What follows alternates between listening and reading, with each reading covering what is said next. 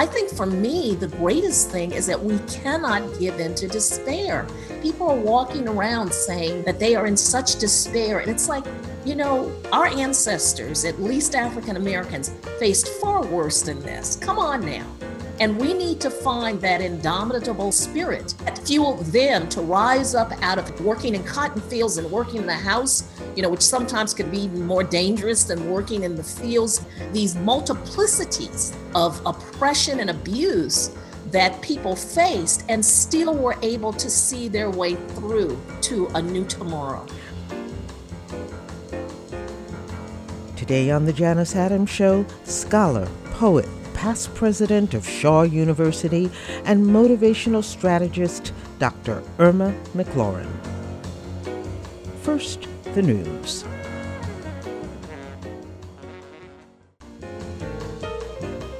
With us on the show today, Dr. Irma McClaurin. For 3 decades, she has been changing the lives of adults and children through her work as a scholar and a top educational leader on the national scene. Among the positions she's held, President of Shaw University, Chief Diversity Officer at Teach for America, Senior Faculty, Federal Executive Institute, Program Officer at the Ford Foundation. Today, she heads her own management consulting firm, McClaurin Solutions. She's also a poet, award-winning columnist, and creator of the newly established Irma McClaurin Black Feminist Archive at the University of Massachusetts in Amherst. More on that later. In 2011, Irma gained national attention for her extraordinary leadership skills as president of Shaw University when a tornado ripped through the campus, tearing the roof off the student union. Miraculously, no one was killed, but thousands were devastated, all dependent upon her guidance through the storm. Here at the start of a new year, with some exhilarated, others cautiously optimistic, and many more devastated by the political storms unleashed by the president-elect's dangerous rhetoric, I began the conversation with this poet leader with this question. How is disappointment or grieving a catalyst for creativity? Wow, that's quite a question. I think part of it is that poetry is about emotions, and that what we try and capture, at least what I try and capture as a poet, is the range of experience. And often we are building upon life experiences or something, some event or some sound or some quote or something that stimulates our creativity. And certainly grieving has been part of my experience. My mother passed away and my stepfather. And so I do have poems that speak to that I hope that by sharing those poems, that I can help others find their way through that grieving to something that is more centering, something that is more powerful, which is that remembering people with love, even as we grieve them.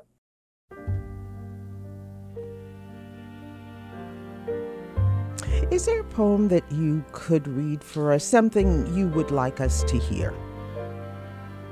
This one is entitled We Miss You, Papa Brown, and it was written after my stepfather's passing.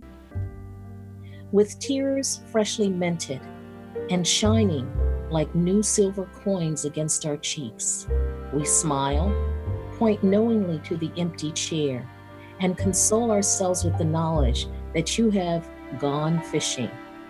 We imagine you and God floating leisurely in a canoe, somewhere on a clear Minnesota lake, anxious to catch walleye and perch. It is an easy rest for you, comfortable and well-earned after an arduous journey home. And when the fish don't bite, you break heaven's convention and make corncob and grape wine, even daring to offer God a divine sip or two.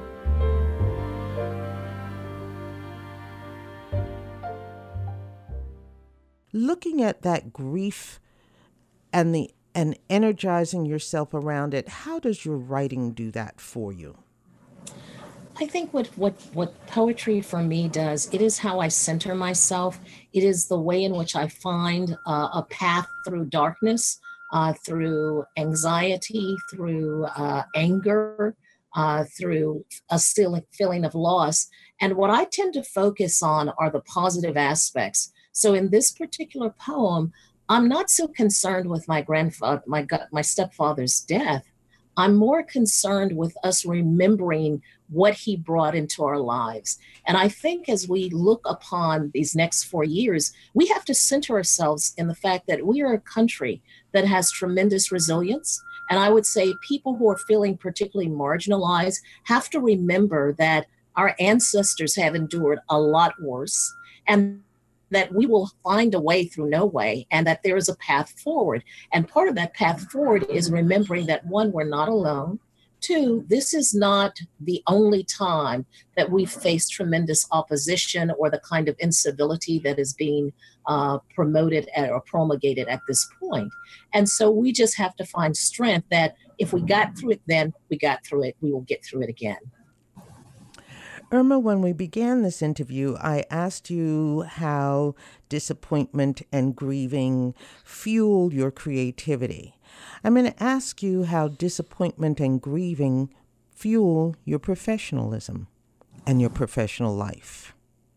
I would say that the ideas, the values of access, equity, diversity, inclusiveness have been part of my system, of my thought system as a professional, as a leader. So no matter what my title is, I am always centering social justice and those ideas about how can we expand the opportunities for those who have been left on the margin as part of the work that I do.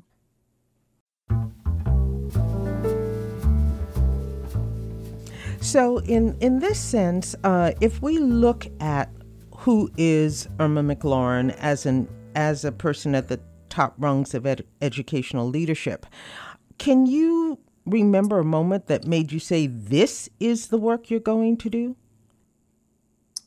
That's a hard one. I think there have probably been many moments from the time that I was in high school, and actually even before then. I've had some unique opportunities where I've had a chance to see African Americans in leadership positions, and being encouraged that because I had the way that I thought about things or could analyze things, my ability to speak clearly about issues or on certain topics, I was always encouraged to use that talent on behalf of not just myself, but actually improving the outcomes or the opportunities for my people who are African American. And then as I grew much more global in my perspective, understanding and choosing that, in fact, to leverage as an opportunity for the underserved in general, whether they are here in the United States or whether they are in the Caribbean or in Africa. You know, these were opportunities that I could use the talents that I had.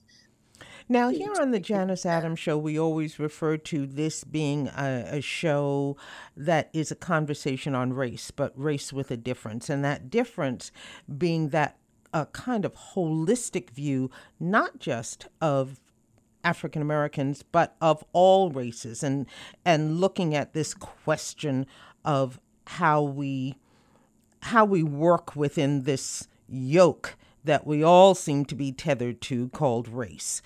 So I would ask you in that context, why, when you mentioned your role, your belief in service and your firsts as a woman, as an African American woman, as an African American, why should people who are not women, not an African American, not an African American woman, take notice of the work you do? The work I do is rooted in resilience, which is overcoming adversity and not just taking things back to the way that they were, but actually a new path forward. So I think what we offer, particularly those of us who have been challenged in our life's journey, in being able to manage those challenges and overcome those adversities, I think we offer tremendous inspiration and motivation to anyone. So that often when I speak, I'm often speaking to audiences, in fact, that are not African American, that are generally not just women, but represent a plethora of people. And what I'm told, what people often come up to me and say, is that your life story encouraged me. There's a real interesting way in which we have somehow taken the experiences of diverse people and made it seem as if they're not universal. Thank you. When in fact, I would say very much rooted in our struggles to overcome oppression, to overcome marginalization, is the very it means to be human. Yes. Yes. I had interjected just thank you when you said that, because it is this enforced otherness that is the root of, to be trite about it but honest, the root of so much of today's evils is in that enforced otherness. And it's also what it takes away from those who feel the need to think in terms of otherness, you know? So if I look at this, these lessons that you have learned, the lessons that you've lived, the lessons that you're sharing, what does it tell us?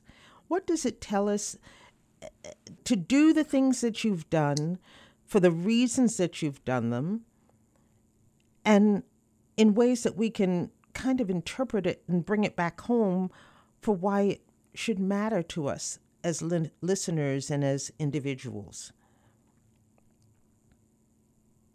Well, first, let me thank you for sort of creating that kind of trinity around my work. My life is about lessons learned, it is about lessons lived, and it is about lessons shared. So I really like the resonance of that. And I would say that what we gain from that is just sense of the ability of the human spirit to triumph.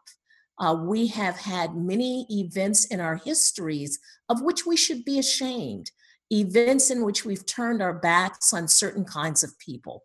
Obviously, the one that is most connected to my life experience is the experience of slavery. And we need to use that as an opportunity for us to learn, to remember, and to make sure that we never pass this way again. We can then look at the internment of Japanese. And to me, that is the analogy that we're seeing with talking about registering Muslims, that we are returning to a mentality that is about boxing people in, and it is about imposing on people our own fears about what is happening in the world. And of course, the most egregious is what we have done with Native people in this country.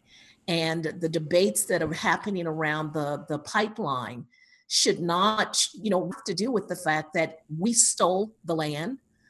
We then put Native people on reservations, and now we're trying to encroach on that very space, limited that we've relegated them to. And to me, we are at the crux of what I would call a sort of moral and political crisis.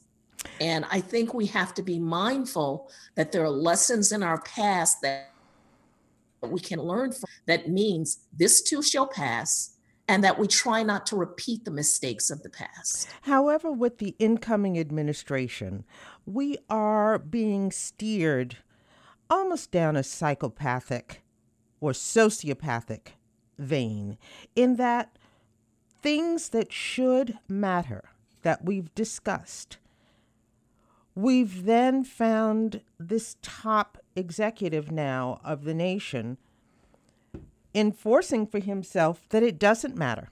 You don't have to care about it. So how do we then make those lessons valid and valued if we are excusing certain people from just basic decorum?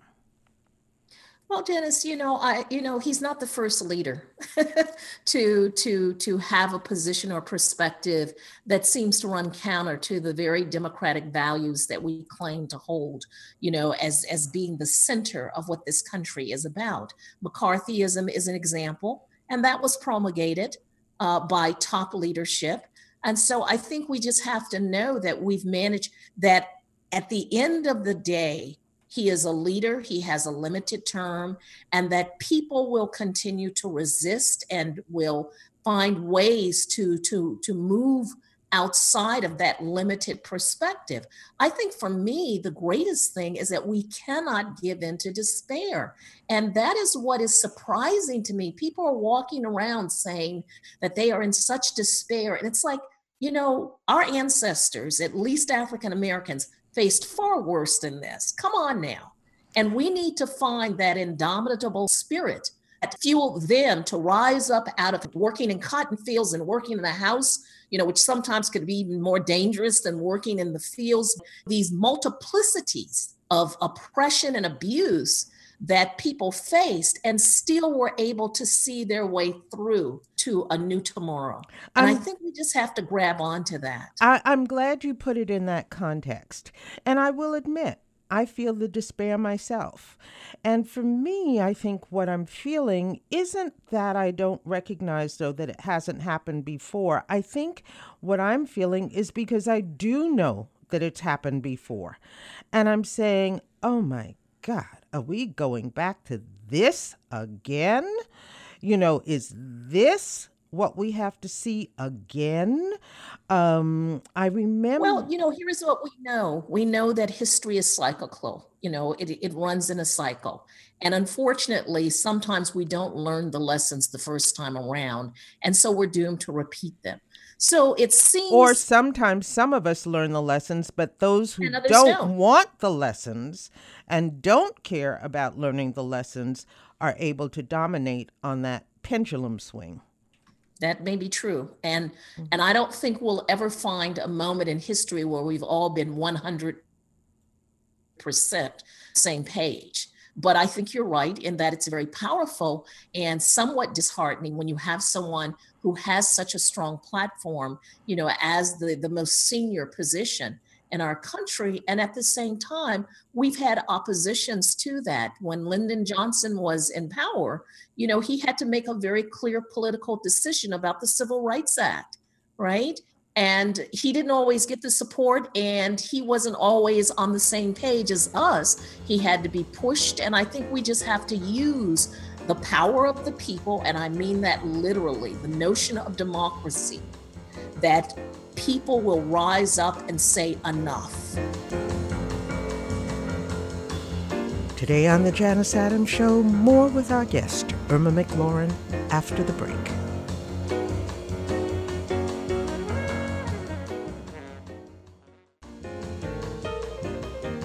We're back on the JANUS ADAMS Show with our guest, Irma McClaurin, former president of Shaw University, chief diversity officer at Teach for America, and program officer for the Ford Foundation.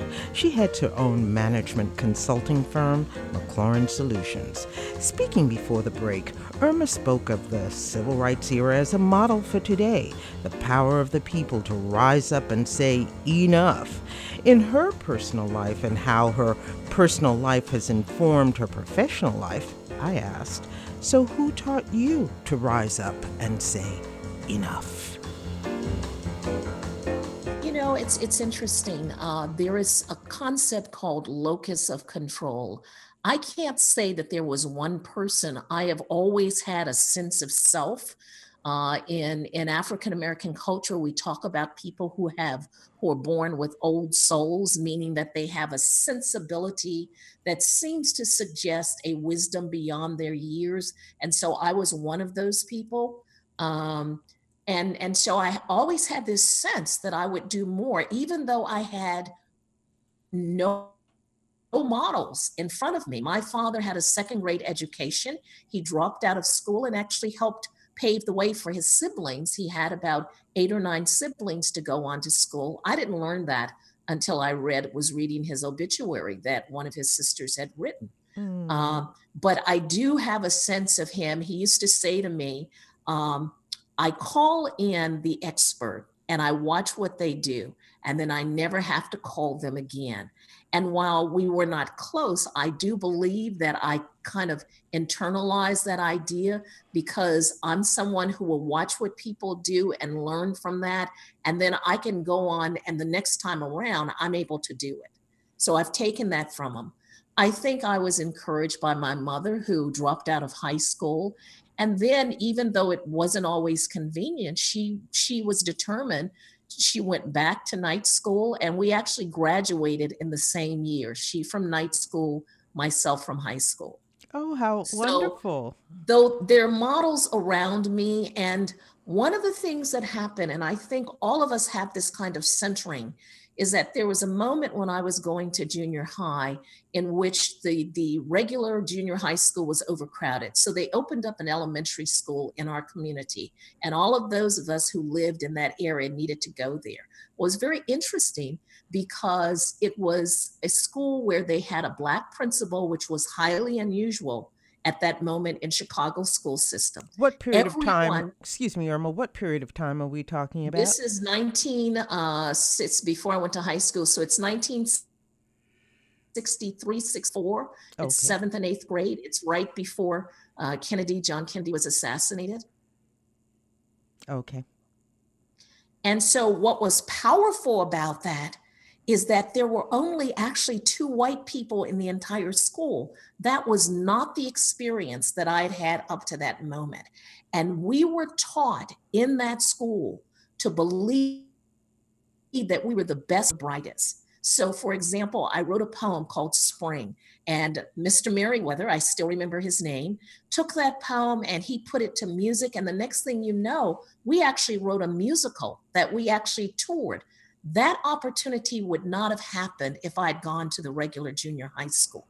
But the spirit of that community, I remember Mr. Wojnicki, my science teacher, he actually walked me home from school into the projects, one of the very few white people at that moment, and to help me with my science project. So there was something about those 2 years in which we built a forceful community. And by the time I left there to go to high school, I had such a strong sense of myself. When last have you been into a junior high school or high school these days?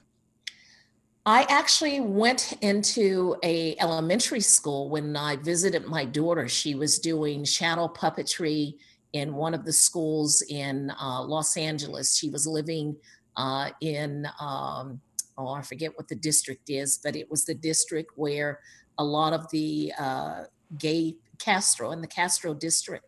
And I remember walking in the school so I could see the play, and I was struck by how desolate it appeared. They had chains on the doors, and I thought, oh my goodness, these are like fifth, sixth graders, who she's working with. And this is the environment that they have to come into every day. And it felt so constraining. And Pre-prison. while the school I attended was not extravagant, I just didn't have that sense of being imprisoned in school. Well, I'm saying that these shackles through which some of today's children are being forced to walk in through in order to just go to school feel as though the environment is pre-prison. Absolutely. I think what has happened is that, and I'm speaking as an anthropologist, we have lost sight of what is the mission of education.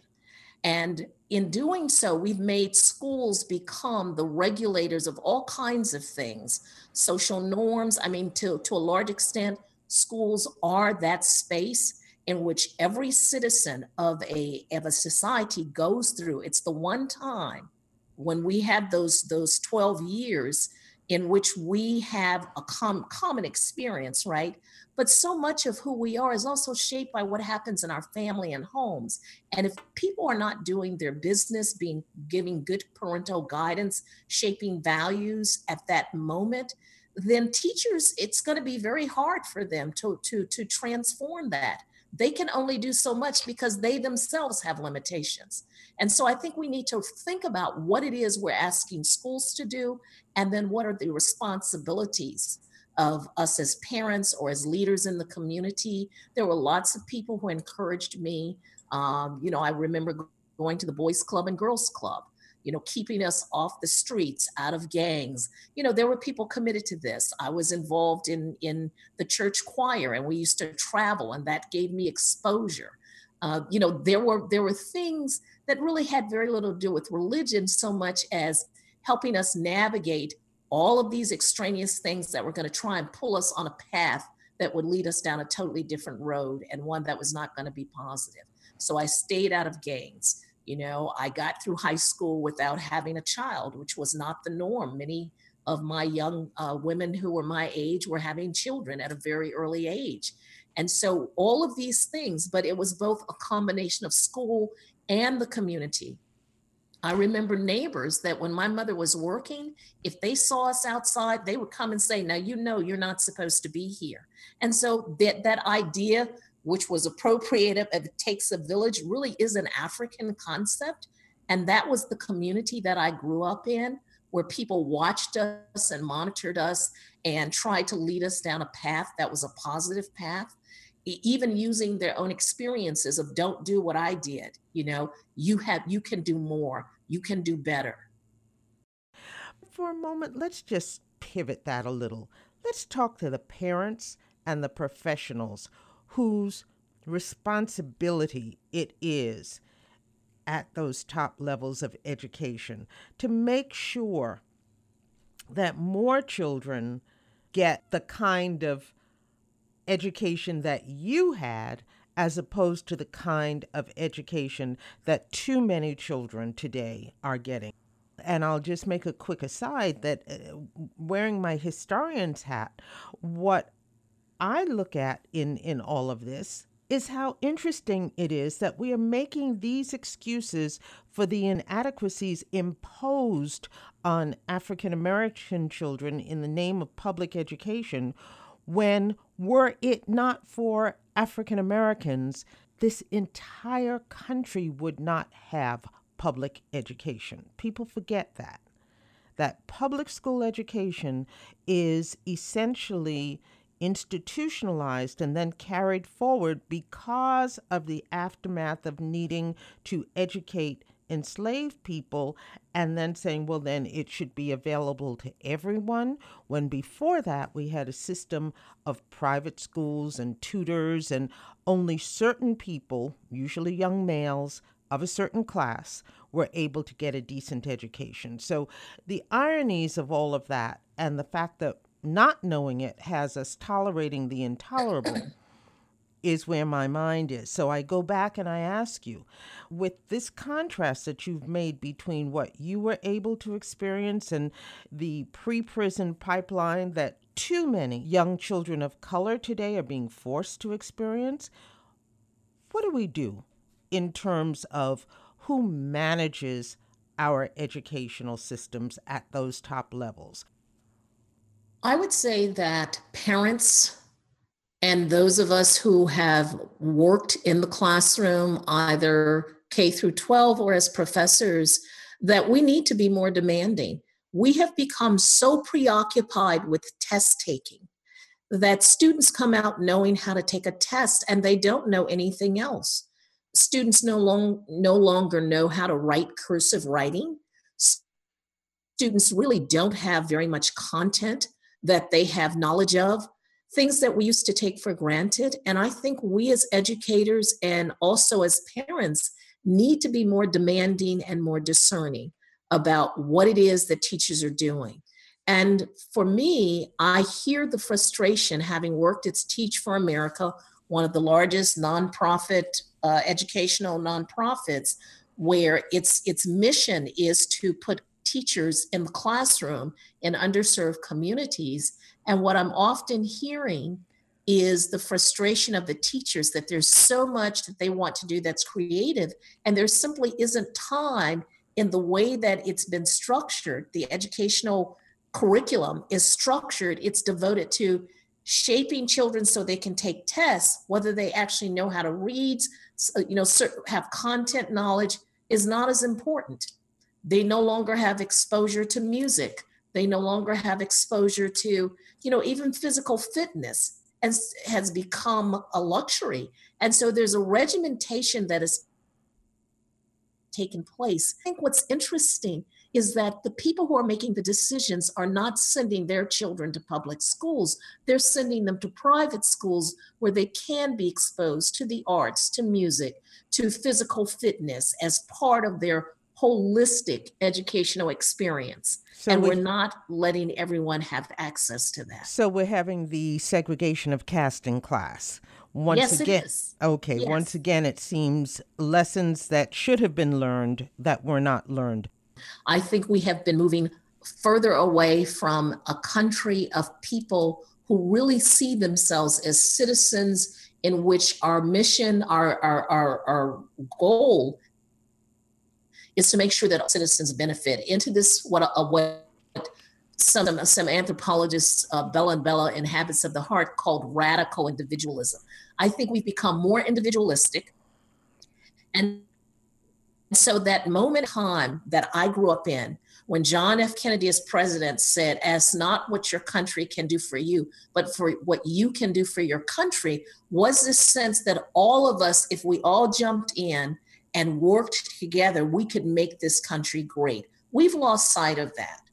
Now it's about, what can I do in order to promote myself? And so you have parents who their children go to school, how many hours a day and how many hours a week, and then they have outside classes that they take because they want to make sure that that child gets into the top schools. And so kids have no time to be creative. They have no time to think. And so we've created a sort of a drone culture where everybody is working to excel themselves, and they're not worried about other people. And what I find, and this is my other hat that I've worn as an educator, as a professor, I find a tremendous reluctance among students, this is college students and even graduate students, to collaborate, because they're afraid that if they join in, then that person over there might up them one and get something that they think they should have. And so there's a real resistance, ironically, in people collaborating. And yet what we know is that the best scientific experiments, the way in which we've solved certain kinds of issues, have occurred because of collaboration. So right now, America is at a crossroads. We started by talking about that. And of course, it's not the first time. But at the same point, if you're the one who's experiencing it, it is the first time. You wrote a really poignant column, Crisis Management, also the voice of a mother. It was that award-winning column for the National Newspaper Association, the National Black Press Association, Stop Killing Our Sons.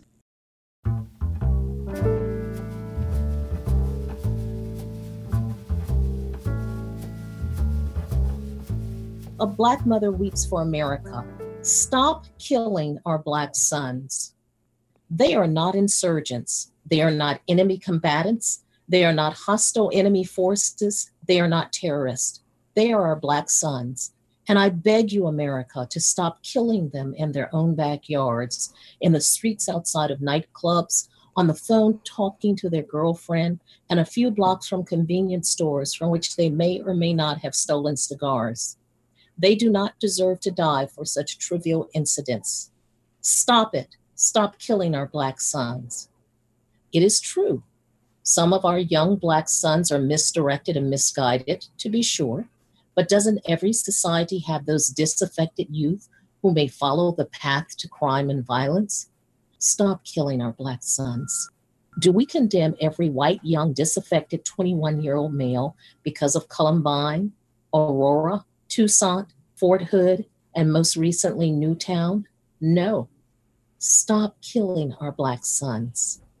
Lest you forget, not too far in the past, it was policemen who upheld and reinforced segregation and sanctioned lynching. Lest you forget, it was policemen who occupied the highest ranks of the Ku Klux Klan. And it was policemen who turned fire hoses and unleashed dogs on peaceful Black civil rights demonstrators. Why should Black America trust the police? Their hands are soiled throughout history. Police follow Black men around the streets without probable cause because they assume that all Black men are up to no good. Policemen even kill their own, a Black policeman, for firing a weapon when out of uniform because there is no such thing as a Black man with a legitimate reason for having a gun. Police routinely racially profile Black men as a group, yet have not developed a profile of the type of young white men most likely to commit mass murder at their schools. Stop killing our Black sons. Doing this kind of profiling might require that they look in the mirror and acknowledge that there are a lot of angry white men wearing badges who resent the legislation and changes in the country that they believe have reduced their white privilege and sense of entitlement. No amount of police academy training can erase years of pent-up racism, white supremacy thinking, a sense of entitlement to white privilege, and uncontrollable rage that it is a Black man who now holds the highest office in the country. Stop killing our Black sons. As the mother of a Black son, I weep not only for the mother of Michael Brown, I also weep for Trayvon Martin's mother. When will it stop? When will America regain its sanity as a society and stop? Until there are answers, I will my tears fall and mingle with those of the many Black mothers here and all over the world who have but one request. Stop killing our Black sons. Stop it now. I wish I knew how it would feel to be free. I wish I could break all the chains holding me. Our guest, Irma McClaurin, reading from her award-winning column, A Black Mother Weeps for America. More after the break. Say 'em loud, say 'em clear, for the whole round world to hear. We're back on the JANUS ADAMS Show with our guest, Irma McClaurin. Irma, in these last few moments with you, let's talk about something that is near and dear to your heart, absolutely new, and that you are working on now, the Irma McClaurin Black Feminist Archive. You've said that it is a game changer for preserving and showcasing the intellectual and activist contributions of Black feminists. What is this archive? It is my legacy. It is probably a culmination of my way of doing service. It was Muhammad Ali who said that service is the rent we pay for living on this earth. And I think that this archive is the rent that I'm paying for the opportunities I've had. And its goal, its mission is to preserve the intellectual and activist contributions of Black women. And very rarely are Black women held up and valorized. We are often attacked, critiqued. We're called the angry Black woman. And it seems like there's nothing that really projects positive energy around who we are, as a group. And so this archive is really a celebration of not just the people who have fame and glory, but ordinary people who have been community activists. And people are giving me names now of people who've worked very closely in their communities, have made contributions, and really in some ways sacrificed aspects of their own personal life in order to improve the lives of others. I want to make sure that those contributions don't get lost, that they don't get thrown away, like Zora's papers almost did when she died poor. Zora Neale Hurston. Zora Neale Hurston, they were getting ready to burn her papers if someone rescued them. So you could see this, there is something called salvage anthropology, and it was about documenting and preserving certain cultures that when they came in contact to the West, some of their traditions might disappear. So I'm sort of on a salvage mission, if you would. I prefer to think about it as a preservation mission, and that is to preserve the contributions of Black women. And part of that has to do with there's a wonderful quote by a Black woman, Scottish Black woman, who was both an artist. And one of the things she talks about, she says that, transmitting our stories by word of mouth does not possess archival importance. Survival is visibility. And this is a woman named Maud Suter, Sulter. She's an Afro-Scottish Black feminist. Say that line again. Transmitting our stories by word of mouth does not possess archival importance. Survival is visibility. So in other words, even for so many of these cultures that have been oral cultures, that is part of the issue in terms of this archival dearth that we're talking about. And why, therefore, so let's say you have now people whose papers, and very quickly, for those who don't think in this term, when you refer to people's papers, what are you talking about? I'm talking about their correspondence. I'm talking about their notes. I'm talking about when they were writing their speeches, the notations that they made, how we may hear the final speech. So for example, Martin Luther King's speech that he made, and the Washington Monument. But what we want to understand is his creative genius. What were the things that led up to that? What kind of notations did he have? They're doing the same thing with Kennedy's speeches. We come to realize that he wrote many of those himself, and the notations around it. What was he pondering? So I want to do this, and it's not to in some way say that oral tradition is not good, but it's also protecting that oral tradition so that we can have interviews of people that can then preserve, that they don't get lost. Often activists are folks who are so invested in the action and the doing the work that they don't think about preserving their stuff. And so I see this archive as an opportunity for people to actually, for themselves, say, well, I actually do have these letters that I wrote to like Fidel Castro or correspondence with him. Or I was involved with some South African women activists, and there's this correspondence I have that really sort of shows how we were creating this global solidarity. We want to be able to preserve that. Mm-hmm. And metaphorically, what I think of to so that people really understand the import of this, it's like when we were talking about advanced degrees in certain areas, advanced degrees in women's studies, PhDs in women's studies, and there were no PhD programs that offered women's studies, PhDs in Black studies, and there were no PhDs programs that offered PhDs in Black studies. And so the result of that was that we therefore then couldn't have master's programs because there were no PhDs to train them. And then people said, well, it's kind of hard to bring it into the public schools if nobody has been trained in the colleges and universities in the subject area. And so it became kind of a self-fulfilling prophecy. Same thing here with these papers.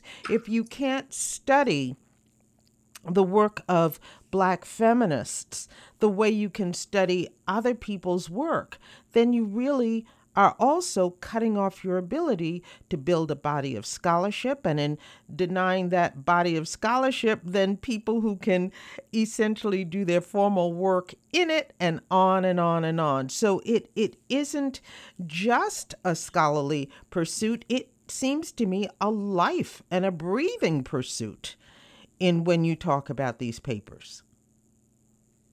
Absolutely. And we have to understand history we tell 25 years from now is shaped by the information that's available for those who are writing about it. They may not have been living at that moment. Let's say 50 years from now. So what do they rely upon? They go into archives. And up until this moment, archivists are 99% white. It is a very non-diverse field.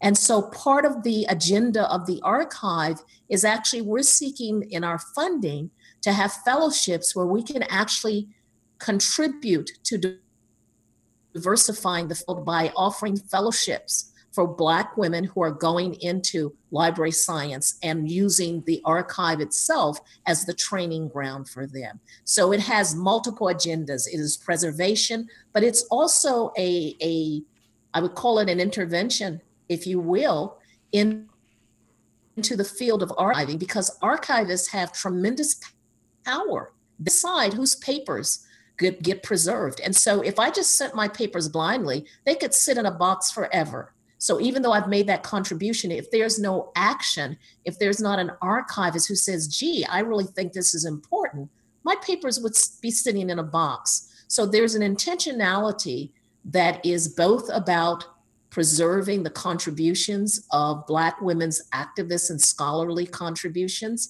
but there's also an intervention into the field of archiving because they're helping to shape what we come to know as knowledge. And when I listen to you speak, I'm cast back to an earlier part of the conversation when you talked about in schools today how students are not being taught cursive writing.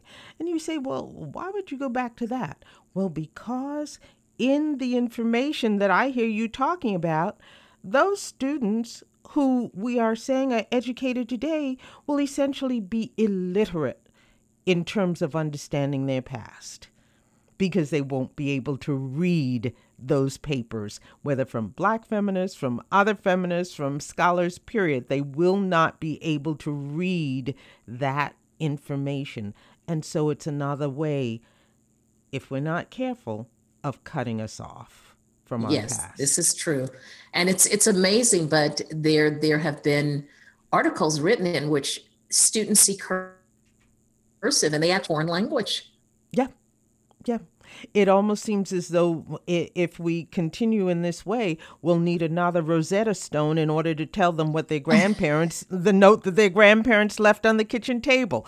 Exactly. That said, Irma, as we close today, is there something that you want us to know that we haven't covered in this conversation?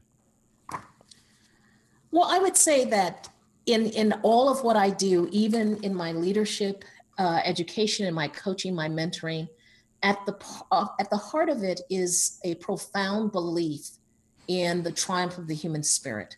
And for me, that is most often reflected in my poetry. And so I try and use that as well as a way of telling stories and of preserving things.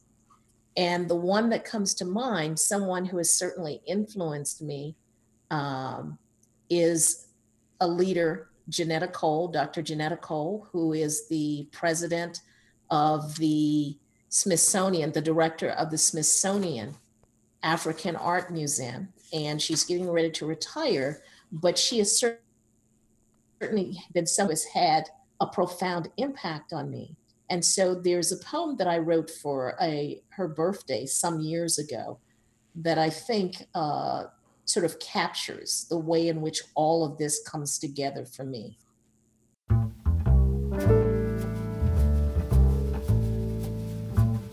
For Janetta, for one raised in the smallness of Florida, how did so many come to call you sister?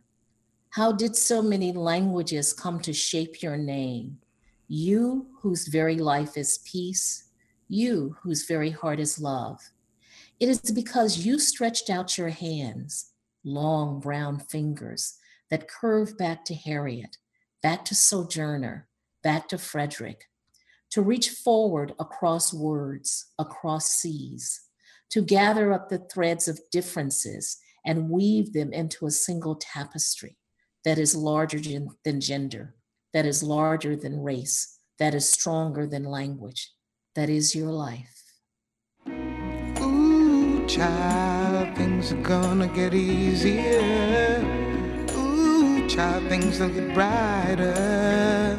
Today on the JANUS ADAMS Show, our guest has been Dr. Irma McClaurin, scholar, poet, past president of Shaw University, and motivational strategist. For more on today's show, visit my website, janusadams.com. That's JANUS Adams.com. Music heard on today's show, Gene McDaniel's Compared to What? Roberta Flack performing I Told Jesus and Trying Times. Nina Simone performing Billy Taylor's I Wish I Knew How It Would Feel to Be Free. And playing now, Ooh Child. From the studios of WJFF Radio Catskill, our thanks to our guest and to you for joining us today. I'm Janus Adams. Ooh, child, things will get brighter. Someday we'll get it together and we'll get it undone. Someday the world is much brighter. Someday we'll walk together in a beautiful sun. Someday the world is much lighter.